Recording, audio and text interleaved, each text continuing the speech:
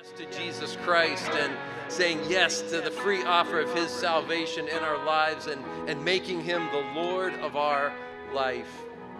And baptism is a symbol of that. Baptism lets us see that we go down into the water and that Christ's love and through his shed blood forgives us and redeems us and gives us a fresh start.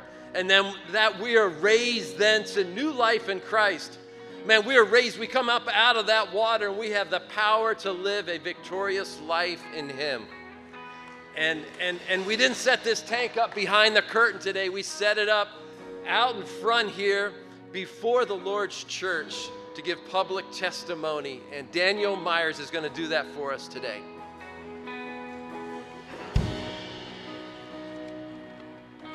My story is one that happened gradually.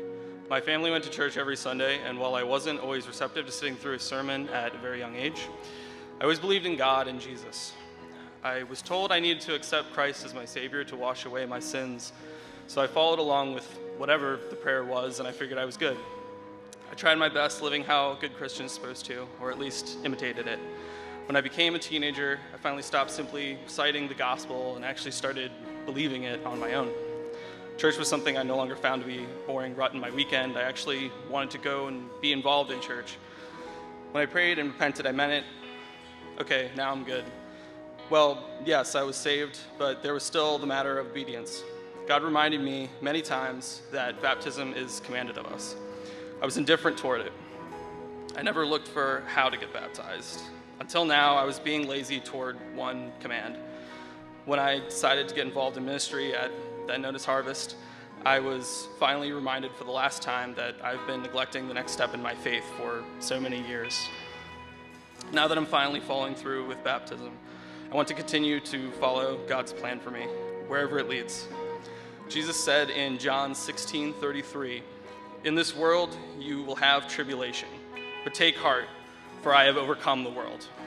Amen, amen.